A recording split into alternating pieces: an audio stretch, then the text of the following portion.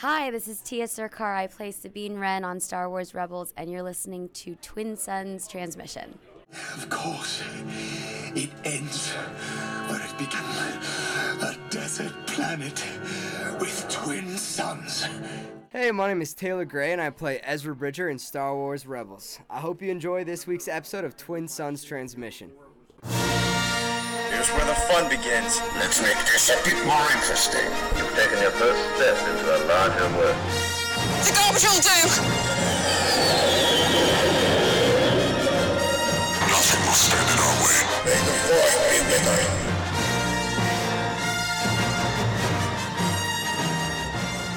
Hello everyone, and welcome back to another episode of Twin Suns Transmission. I'm your host, Eric Pfeiffer, joined as always by Jesse Sanfilippo. Hey guys! We're inching closer and closer to Star Wars Celebration, Jesse, and that means the closer we get, the more guests are going to be announced. So we have a whole slew of guests that are going to be announced, that have been announced for Star Wars Celebration coming up in April. So we'll get to that in just a second, but we always begin our show with the Star Wars news. So Jesse, why don't you tell us a little bit about what's going on with Galaxy's Edge?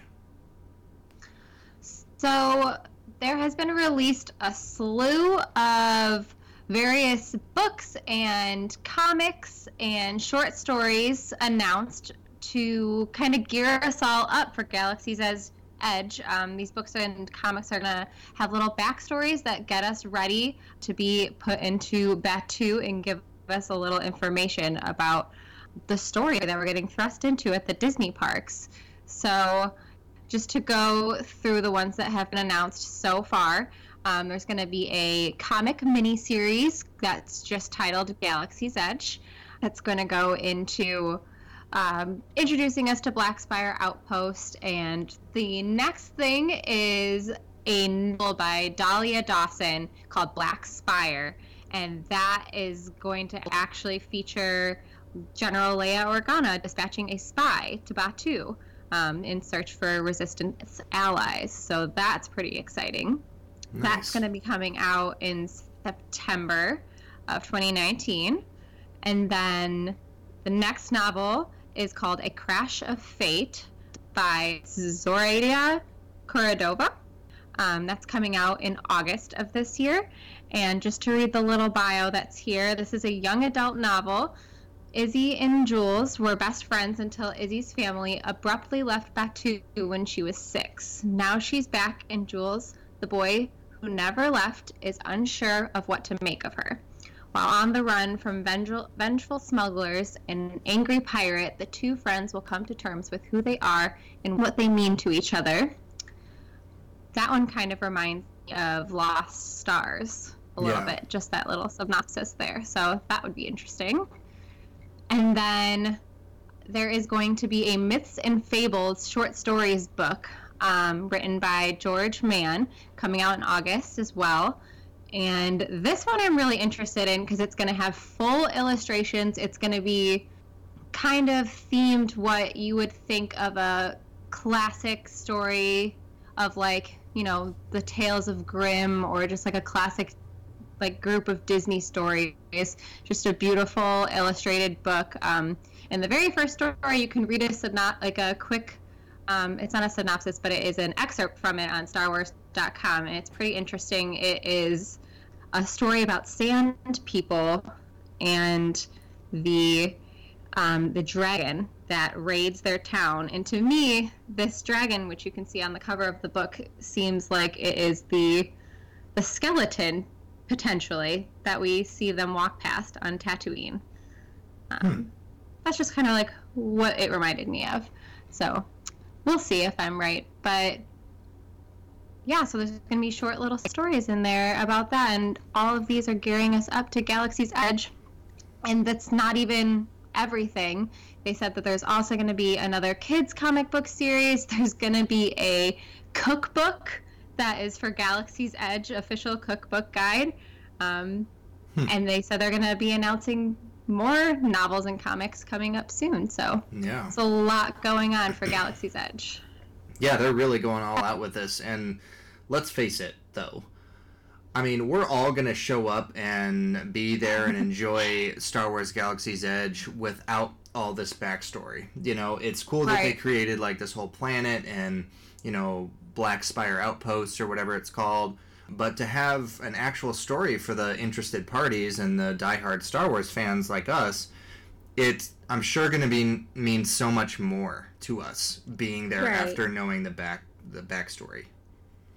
So I feel like this is part of making you feel like you're part of the experience. You know, we're not just inside of a iconic Star Wars movie. They've like given us our own little corner of the galaxy to put ourselves in, and I feel like this is just part of developing that story. Disney is all about being immersive and, you know, giving each person their own unique experience and stuff like that. So I think this is going to be awesome. I can't wait to check it out. I want to live there. I'm not sure that's allowed, but we can check on that for you. All right, so more guests were announced for Star Wars Celebration, and this is gearing up really to be a very exciting one. We already have a couple, like Sam Witwer, who does the voice of Maul, and we had James Arnold Taylor, who's Obi-Wan, so we're getting some of these, you know, Clone Wars voice actors, and it got me thinking, well, there's got to be a Clone Wars panel, right? I mean, we know about Clone Wars Saved and that whole thing with the 7th season of Clone Wars coming out this year and all that. They've got to have a Clone Wars panel, and so they announced Ashley Eckstein, they announced Catherine Taber. Ashley plays Ahsoka, Catherine plays Padme, and they announced Tom Kane, who's Yoda, and also the announcer at the beginning of every single Clone Wars episode, and D. Bradley Baker, who does the voice of Bossk, and a bunch of the clones, and a million other characters throughout, you know, the Clone Wars and everything. So with those actors, voice actors being announced, I think it pretty much guarantees that there will be a Clone Wars panel, which is very cool, and they'll all be doing a bunch of signings, I'm sure. Ashley's always there with her universe, so it'll be cool that she's coming back again. And then Catherine Taber, she's actually doing the voice of Padme in the new Padme novel audiobook, so that'll be cool to have a familiar voice there. Of course, you can't have Clone Wars and not include Rebels nowadays, so we have some Rebels voice actors as well. We have Vanessa Marshall, who's Hera, and Jason Isaacs, who's the Grand Inquisitor. Also Lucius Malfoy, which is pretty cool from the Harry Potter movies. And then we've got Donald Faison, who is Hype Faison from Star Wars Rebels. We also have Myrna Velasco, who is Tora Doza from Star Wars Resistance, which is awesome. And then for those of you who aren't really into the voice actors as much, then we get a bunch of people from the movies. So we have Peter Mayhew, who is Chewbacca. We have Michael Pennington, who is Moff Jerjerrod, who's one of the Imperial officers at the beginning of Return of the Jedi and throughout that movie. We have Jet Lucas, who is George Lucas's son, who plays Zet Jukasa in episodes 2 and 3. We have Tamura Morrison, who's Jango Fett, Daniel Logan, young Boba Fett, John Ratzenberger, who plays Major Bren Durlin, who is one of the rebel officers on Hoth in Empire Strikes Back, which is really cool. We have Ken Luang, and he plays General Statura in The Force Awakens. And then we have Katie Cartwheel, who plays, she worked on Rio Durant from Solo, which is pretty cool. So obviously it's been a couple of weeks, Jesse, since we recorded, and there's a ton of guests. So you know, as we inch closer, it's just, the list is just going to get even bigger. I know. I just feel like I'm going to be overwhelmed.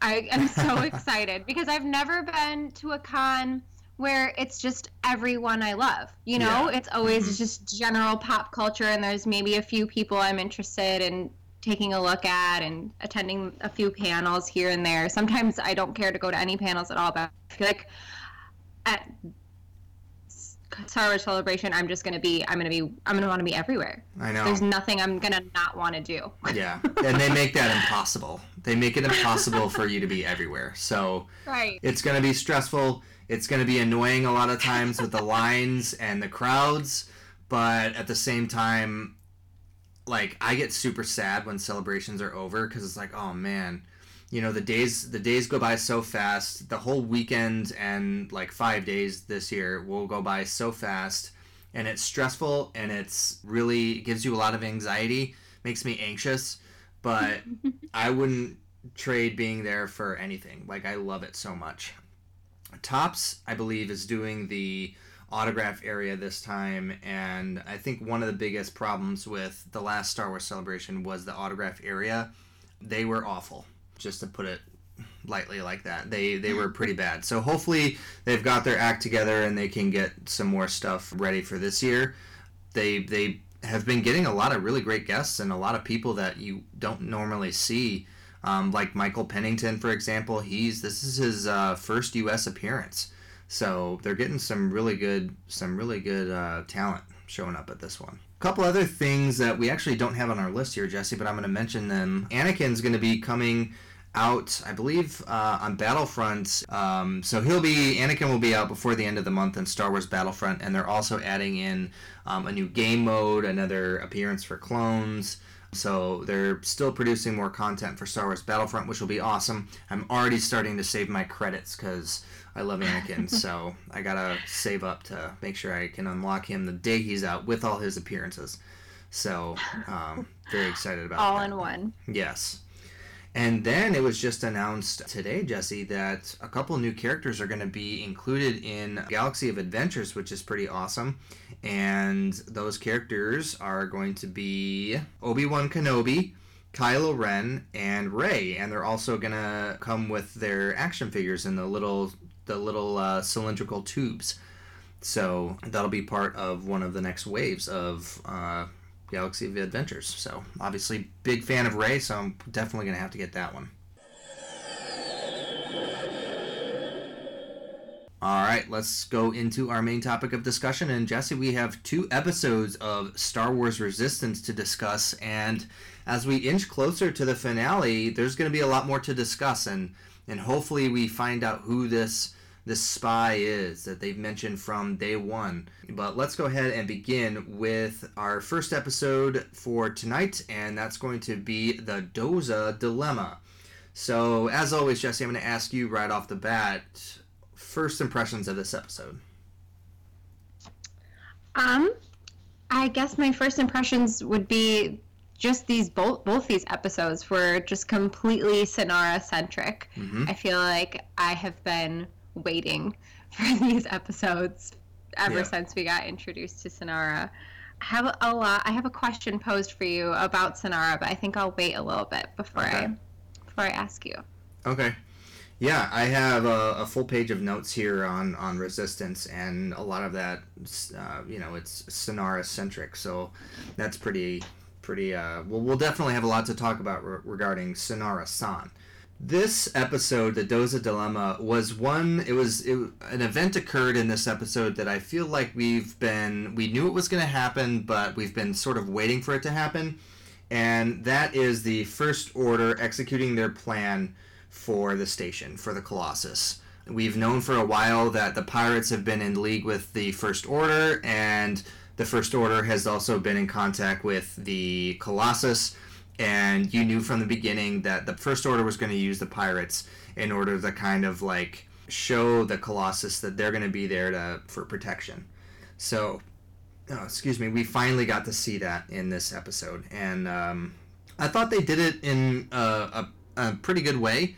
I think you could sort of tell from the beginning, or like as soon as they said, "Oh, we're gonna take something from Doza that he's is close to him or whatever." I'm like, all right, well, this is probably gonna be Tora, and sure enough, it was Tora. And I really like Tora's character, and it was kind of cool to see how the First Order turned on the pirates to bring her back, and still Doza was a little bit. He was kind of skeptical of the whole thing. It seemed like at the end. Right. Like, I still don't think I think the First Order really thinks they've got one pulled over on Doza, but I think just he's not so easily swayed as they're hoping he is. Yeah. I feel like he suspects that they had a hand in that. Yeah. Because even Tora, she was like, "Oh, you're here to rescue me?" Like, okay. Like, she was surprised too. Right. So. Because she's seen the First Order shooting after Kaz, who's one of her friends in previous episodes. Like, she's not, Right. you know, she knows what they are, at least it seems like she does. But, I don't know. One interesting thing that I really started thinking about during this is Doza's Imperial uniform that's in his closet. And we only got like a very small snippet of that. And it got me thinking, like, why does he have that there even more? Because we haven't seen it since.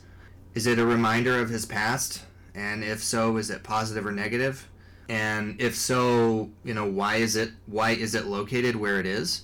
You gotta think, like, after the fall of the Empire, a lot of the Imperial, like, uniforms and stuff like that were kind of cast aside, or maybe the galaxy as a whole sort of viewed them as a negative thing, and so a lot of people got rid of them, which could be why the pirates have a lot of the Imperial garb. Like, a lot of the, like, Kragan has one of the helmets and stuff like that, and a lot of the ships are made of Imperial stuff, and one of the other pirate guys has, like, a bandolier, but it looks like it has, like, Imperial rank insignia on them or something. And so I was, like, paying attention to all this, and then I realized, oh my god, it's taken me this long to realize that Synara, her whole bottom half of her outfit is a biker scout from Endor. It's a scout trooper outfit. And I was like, knee pads or something like that looked very stormtrooper-y, but I did not realize that the whole bottom half of her. Yeah. Everything from, like, under her bust down to her shoes, down to her boots is a biker scout. You put armor on that and stuff, that's a biker scout. But nobody knows on the Colossus that she's a pirate, really, until sort of, like, the end of these episodes. You know? Like, maybe Kaz has a little bit of a suspicion because he follows her and stuff like that, but no one blinks an eye at Synara dressed in Imperial garb. Either they don't know, or they don't care. I feel like they don't care. Because even one of the aces has Imperial, like, TIE fighter. Mm-hmm. Like, his helmet is, like, a TIE helmet that he's modified. I can't think of his name. He's really not had much to do with any of the story so far, but I wonder if it's just, like you said, like, it's just stuff that's been thrown away and people have just picked it up, or maybe he had something to do with the Empire in the past as well, and he just doesn't care what people think of him. Right. But if this is really the case, and people don't really care about their Imperial garb, then why is Doza so protective over what he's got? It's not like if it's really true that people don't care about other people wearing Imperial garb, then no one should be shocked that Doza has an Imperial officer's outfit in his closet. I don't know. Right. Maybe being like just being like a average, like, TIE pilot or a biker scout or just like an average stormtrooper is not as big of a deal. Like, you know, you were just a soldier, you just did what you were told. He has, like, a full, like, uniform that made him look like a high-ranking officer. That people might be less receptive to that, because that would mean that this person was out to get whoever at the time, you know? They had more influence in what was going on. So maybe people just, oh, you used to be a biker scout, you know, whatever, you enlisted in the military and it went wrong. Like, if you're an officer, that means you were really into the Empire's whole thing. Right. So, and we don't know this for sure, but we're led to believe, because Doza has this in his closet, a lot of that makes the audience think that, okay, Doza was a former Imperial officer. And if that's the case, you think that due to his high ranking, it would mean more for people to see that in a negative way than just for a random trooper's, you know, helmet or something. Right. Okay. Yeah.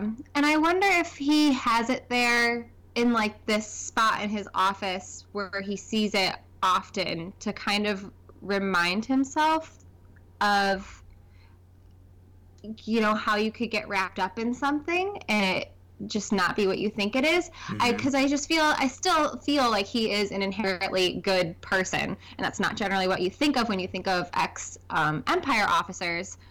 but I wonder if he was just one of those people that got like wrapped up in it, and from his point of view, the Empire was great until it wasn't, and now he keeps that as a reminder, and maybe to remind himself that the First Order, like, yeah, some people might think this is great, like even Tam is like, oh, what are you talking about? They're just here to protect us, and they helped rescue Tora. Why are you so worried about them? They're just here for our protection. Like, I wonder if he's reminding himself, like, they're not just here for our protection. Like, something else is going on. Just remember the Empire. It's the same thing. Yeah.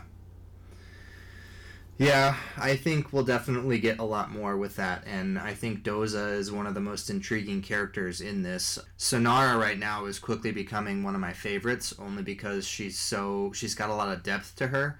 And one of the things that I wrote down in my notes for this episode is, if Sonara really cares about the Colossus, why would she let the other pirates onto the station? You know, does she still have a little bit of loyalty to the pirates still? She didn't have to show up at the docks or whatever to receive the other two that came in to take Tora.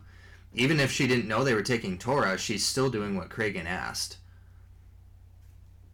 So, I don't know. Right. And as like the episodes go on, you know, we see a lot of really good things that Sonara does for the people on the Colossus.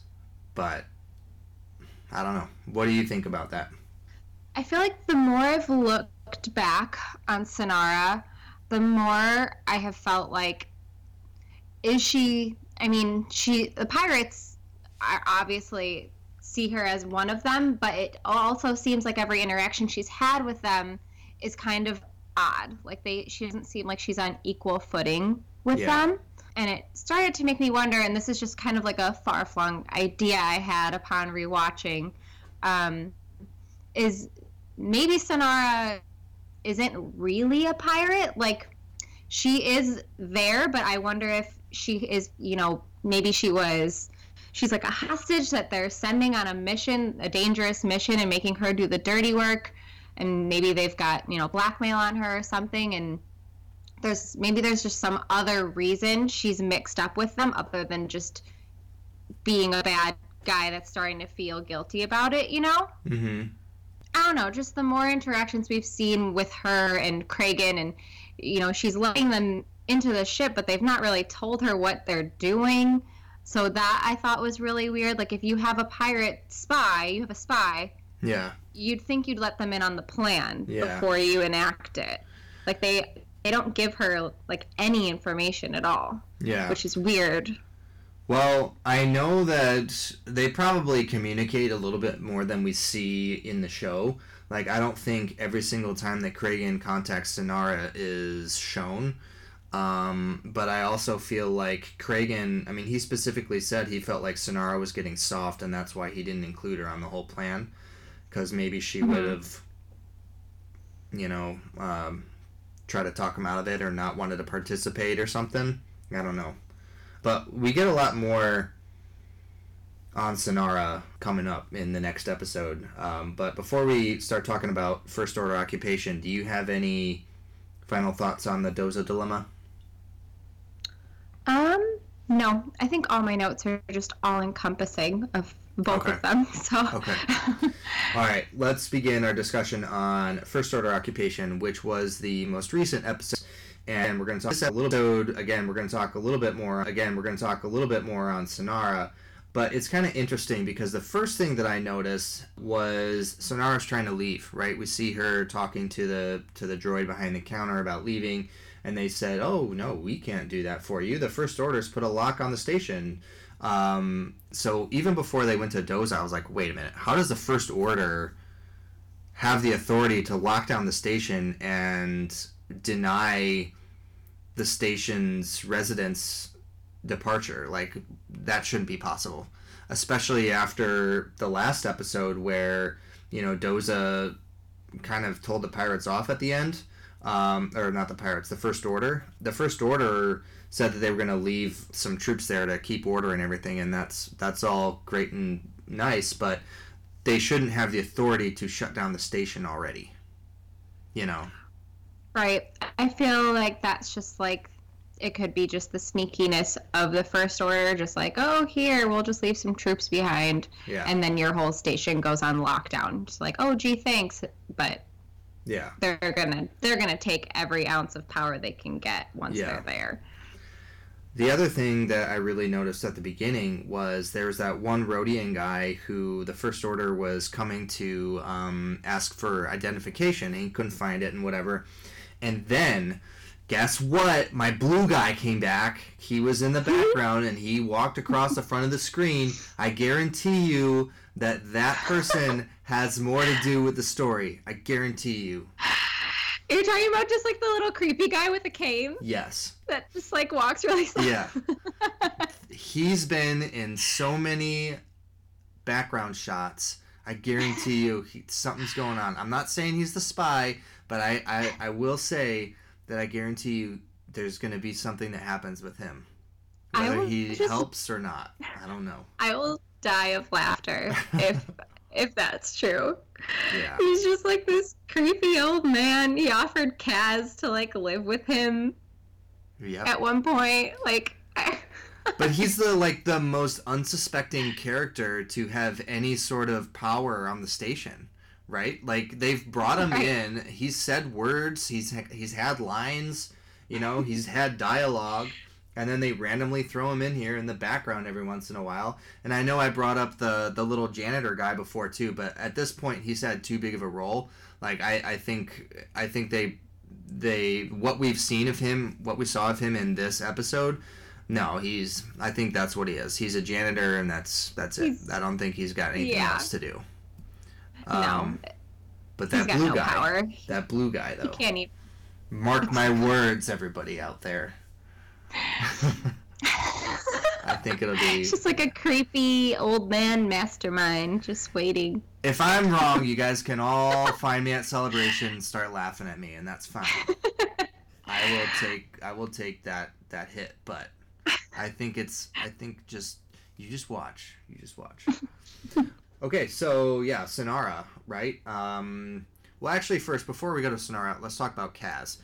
So Kaz is really coming into his own as a spy. He's beginning to figure things out, and it's not just, oh, we're in a tough situation, how do we get out of this? It's, how can I get information that's going to help out the resistance? And I think he's really doing that, and he's really starting to figure some things out. Like at the end of this episode, or at the end of the Doza Dilemma, he's like, well, Synara is either a pirate or she's in league with them. And like, he's really starting to figure out, you know, everything that's going on. He's following Synara down to the docks. He's really trying to help her. And when the First Order comes looking for a pirate spy, they're like, oh, we're looking for Synara-san and stuff like that.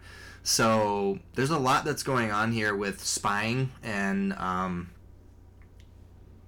I really feel like Kaz is doing a phenomenal job. Maybe not getting answers all the time, but I feel like as a spy, it's sort of like destroying Horcruxes, right? You're not going to find a Horcrux every other day and kill it. Like, it's going to take time to get information.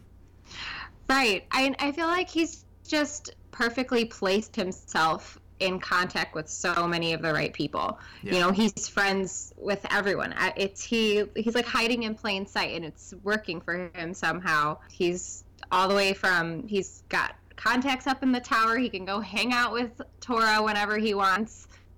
You know, he's got the codes to the tower now, because, you know, if Synara does, Kaz has to.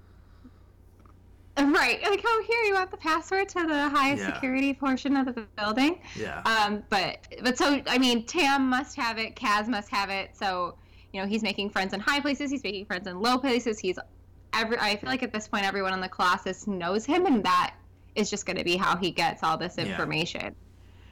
And he doesn't always have to sneak around, it's just like, he's put himself in the right places. Yeah. And I know we've been getting a lot of Synara lately, but I feel like that's sort of taken the place of Yeager. Like, Yeager, we got a little bit on his backstory, and then now, like, we know about Marcus, we know about his family, we know about him serving, as a rebel pilot and stuff like that, and he was at the Battle of Jakku. We know all this about Yeager, and then bam, stop, we don't know anything else. Like, we haven't had a Yeager episode in a while, so I think now, after this episode, Synara's back with the pirates. At least she's in their presence again, and she's not on the Colossus, which again is sort of an interesting thing. I think the only reason why she went with the pirates, though, is because the First Order wouldn't rest until she was off the station or captured. Right. Otherwise, she would have stayed, I think. But I bet you now that Synara's back with the pirates, we'll get a lot more Yeager in the next few episodes. I wonder if she's going to somehow stay in contact with Kaz. I bet you somehow, yeah. Yeah, and, like, reverse double agent it. Mm-hmm. Like, maybe she's ready, because she says, Kragan asks Synara if she's ready to be home, and she's like, now more than ever, but, like, she doesn't look totally thrilled, but I wonder if that was more of a, like, yeah, like, I'm done with you guys. Yeah. You guys messed up, the place that I was starting to feel comfortable in, and I wonder if she's going to try to take them down and pass information along to Kaz. Well, I don't know. Kind of like you said when we were talking about the Dozo Dilemma, the pirates don't really treat Synara very well, and the people on the Colossus really do. Like, the people on the Colossus love her. She's got friends in Tora and Tam and Kaz. She probably makes a pretty decent living working as a salvager or whatever on a place that is all about, like, fuel and ships and races and stuff like that, People are always needing new parts. So I feel like she really has a good life on the Colossus, and if she really had her own choice, I feel like she would stay there. Right. But the interesting thing to me, we talked a little bit about this. Who is Synara really, though? She saves Tora, and she actually has an opportunity to leave, but she goes back and saves Kaz in this episode, smacking the troopers on the head with the wrenches or whatever she uses, So she really cares about her friends, and that shows a lot about Synara. But she still has the ties with the pirates, and she's still, I don't know. It's hard. She's hard to place. No, that's what makes her so interesting. Yeah. But I'm also surprised by how quickly the pirates came and got her after basically just leaving her abandoned in the previous episode. Because in that episode where they were kidnapping Tora, they had told Synara that they were gonna take her with as well. Yeah. And that's how she was gonna get home. But the two pirates that came on board that she let in thought nothing of leaving her behind. Like, once that door closed, they didn't seem to think twice about Synara ever again. Mm-hmm. And then they just left with Tora.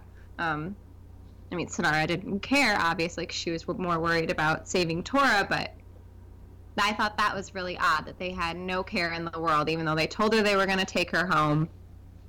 They did not even try to stay with her, and then they just, as soon as she calls, they just came and picked her up right away. So I was kind of surprised by that. Yeah, and it's really interesting, too, because why do the pirates care about Tora? Or why do the pirates care about Synara? The pirates, right. Their whole big plan was to be in league with the First Order and, things like that. The First Order turned on them. The pirates sort of walked away like dogs with their tails in between their legs. And, it was almost like they were wounded and they took a hit and they felt betrayed. They could have just left Synara on the station. Right.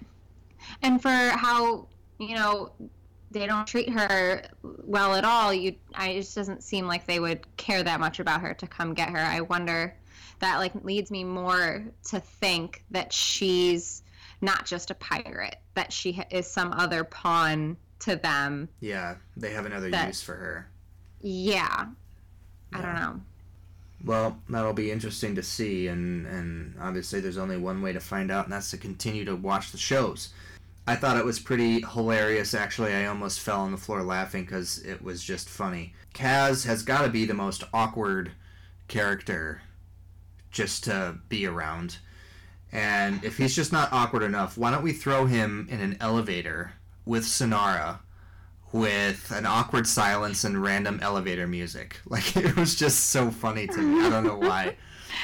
And just the way that all the conversations that they've had about, like, quote unquote food and stuff like Right. that. It was just a funny episode to me. I really laughed a lot, actually. No, it was because he was totally cool with saying the word pirate in hopes that he wouldn't, but he's so worried about he was going to get overheard. Pirate's fine, but spy, we better replace that with food. That's just too much. Yeah. It's pretty funny. The other thing that I was going to talk about too is I know I mentioned before, and it might have even been on our last episode, the relationship between Tam and Sonara. And you can totally tell in this episode that Tam felt really upset when Kaz told Tam that, oh, Sonara's gone. Tam was like, oh, I figured she'd at least say goodbye. Like, there was a sadness there, and I really feel like there's more to that relationship that we might be getting in the future. Yeah, I felt like Sonara actually brought Tam and Kaz together, you know? Mm-hmm. Like, Tam really wasn't super friendly with Kaz until they both mutually became friends with Sonara. Yeah. So it'll be interesting to see how that dynamic changes without her. Yeah. Yeah, definitely. And it's kind of funny because some people are like, oh, well, do you think that Kaz is gonna, you know, doesn't Kaz like Tora? And I'm like, I don't know. I don't know if he actually does, but he's clearly infatuated with Sonara. So he's like smelling his armpits, and Tam's always giving him crap like, oh, he's probably just another excuse to go see Sonara again. You know, it's just, I don't know. It'll be interesting to see if they even bring any type of romance into Kaz's life. Yeah, I feel like they kind of tricked us with Tora.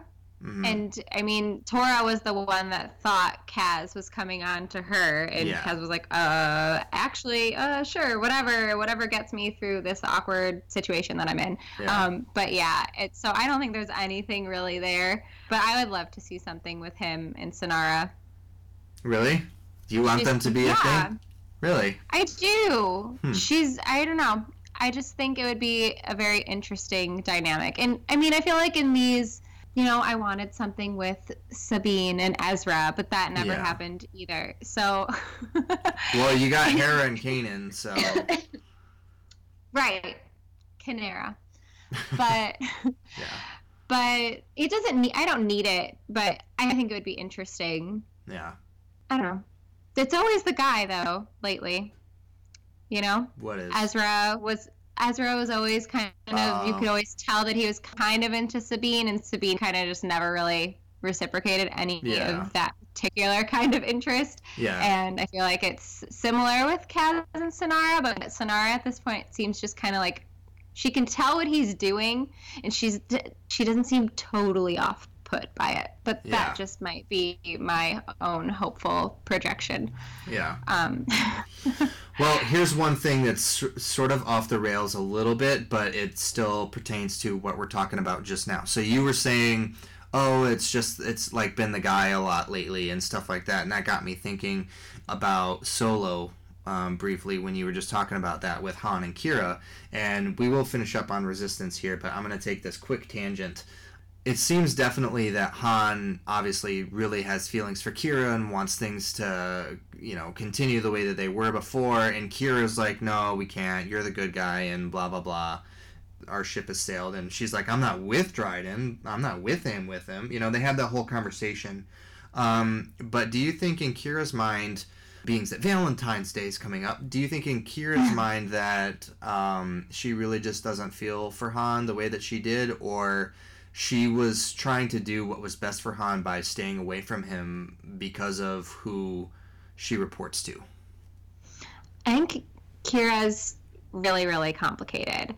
I think she does sincerely care and love Han in a romantic way as well. I think that's really sincere, but I think that because she knows how, like, just a decent a human being he is, no matter how much he wants to project that he isn't, I just think she doesn't want to mix him up in that life, and I don't think she can get out at this point. You know, she knows she wouldn't trapped. be able to. Right, she knows she wouldn't just be able to go off and have a life with him that wasn't continuously followed by Crimson Dawn in some way, even without Dryden.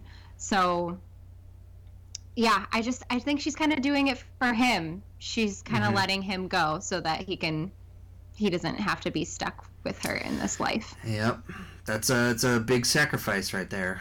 So that makes me even like Kiri more. I agree. I think that's the case. But just a lot of interesting things to think about related to the character development of some of these new Star Wars characters.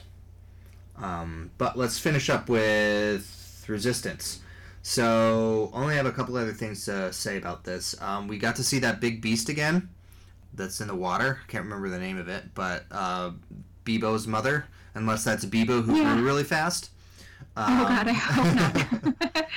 But I think that creature's definitely going to have a part to play as well. They didn't have to show that beast there, you know. So I think it's going to have something to do. I kind of almost saw it as, you know, big scary monster in the water. You usually think of it as, you know, a kraken that's going to take down your ship. But I feel like it saw Sonara and was like, oh, she helped get my baby back. And just let her go by without any trouble. Yeah. I don't know. That's how I saw that cute little moment in my head, at least. All warm and fuzzy feelings. Yeah. Yeah, definitely some pretty awesome stuff. So, any final thoughts on First Order Occupation or anything else you wanted to mention? I had a really silly thing that has been irking me for a while now. I've mentioned it before. Commander Pyre, his shiny armor bothers me so much. I just feel like he's like they couldn't afford to have Gwendolyn Christie be in every episode, and they just wanted another shiny guy that couldn't be Phasma, so they just made this guy shiny. Why does it bother you, though? I don't know. It just does. I felt like they made Phasma's armor such a cool part of her story.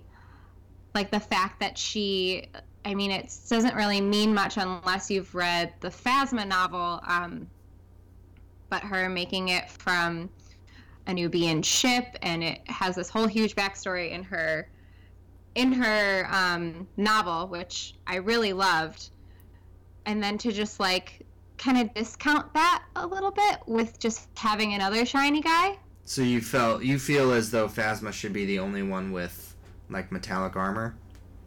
Yeah. Yeah, Nice. I feel like they're taking away from Phasma's shiny armor.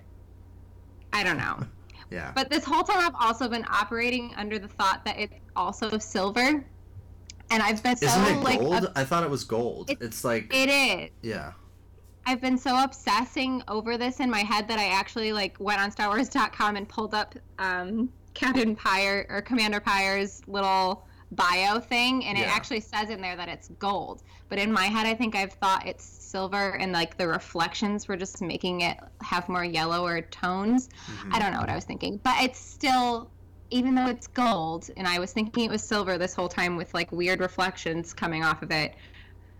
I don't know. I just need to know if other people are bothered by this besides me. Am I just obsessive and weird? Right. I Well, don't think Phasma should be the only one. She's it special. also begs the question, like, if Phasma has this, Captain Phasma and Commander Pyre, they all have metallic armor. Is there a whole like line of commanders or captains or troopers or whatever that have armor similar or not? Is it just these two now? You know, I don't know.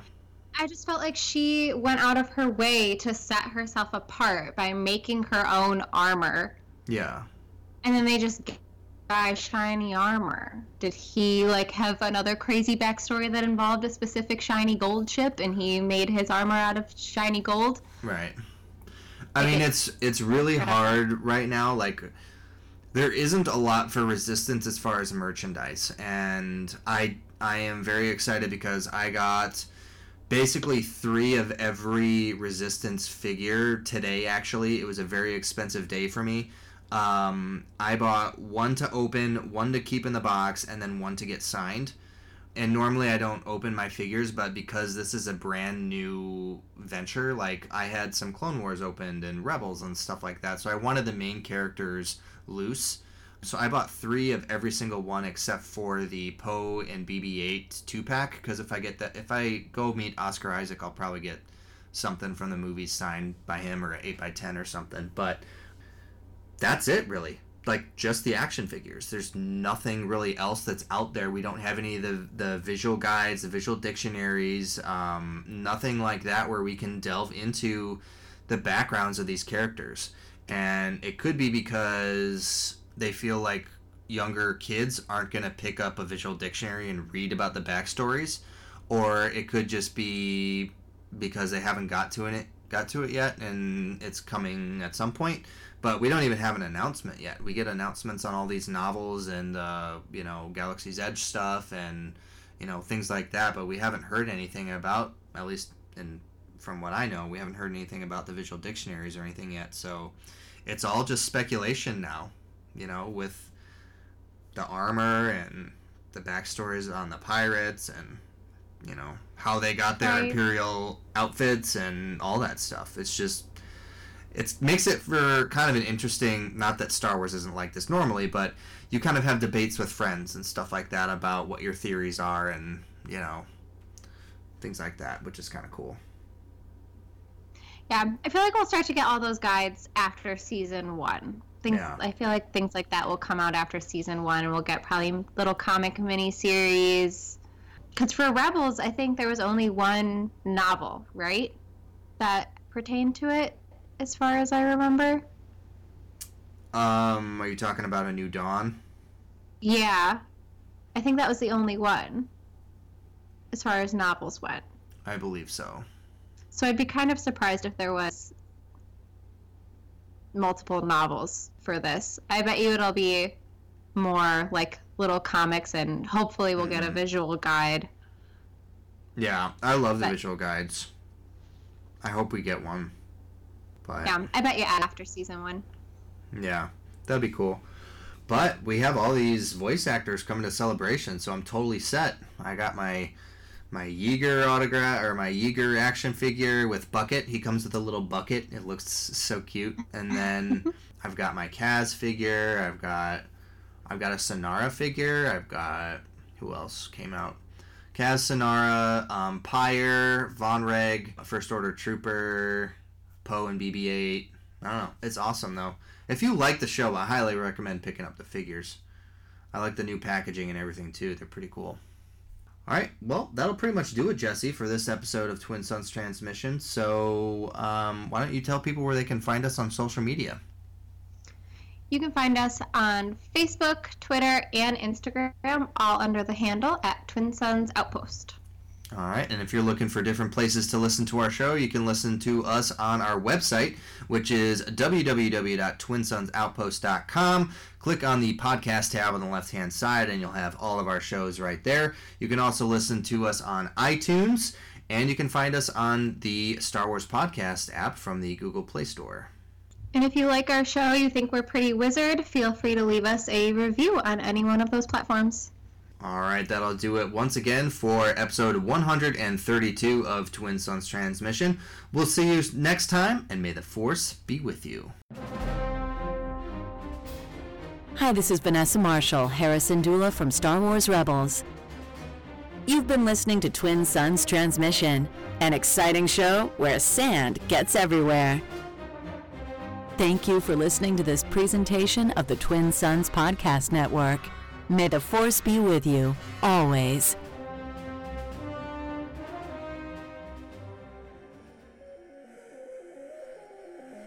Airmaster, Tatooine. It's controlled by the Hutt.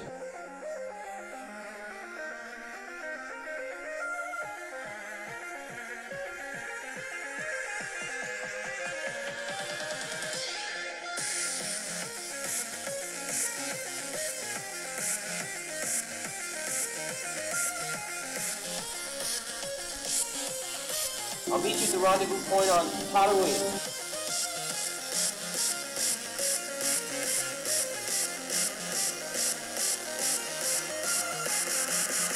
This son's doing murder to me,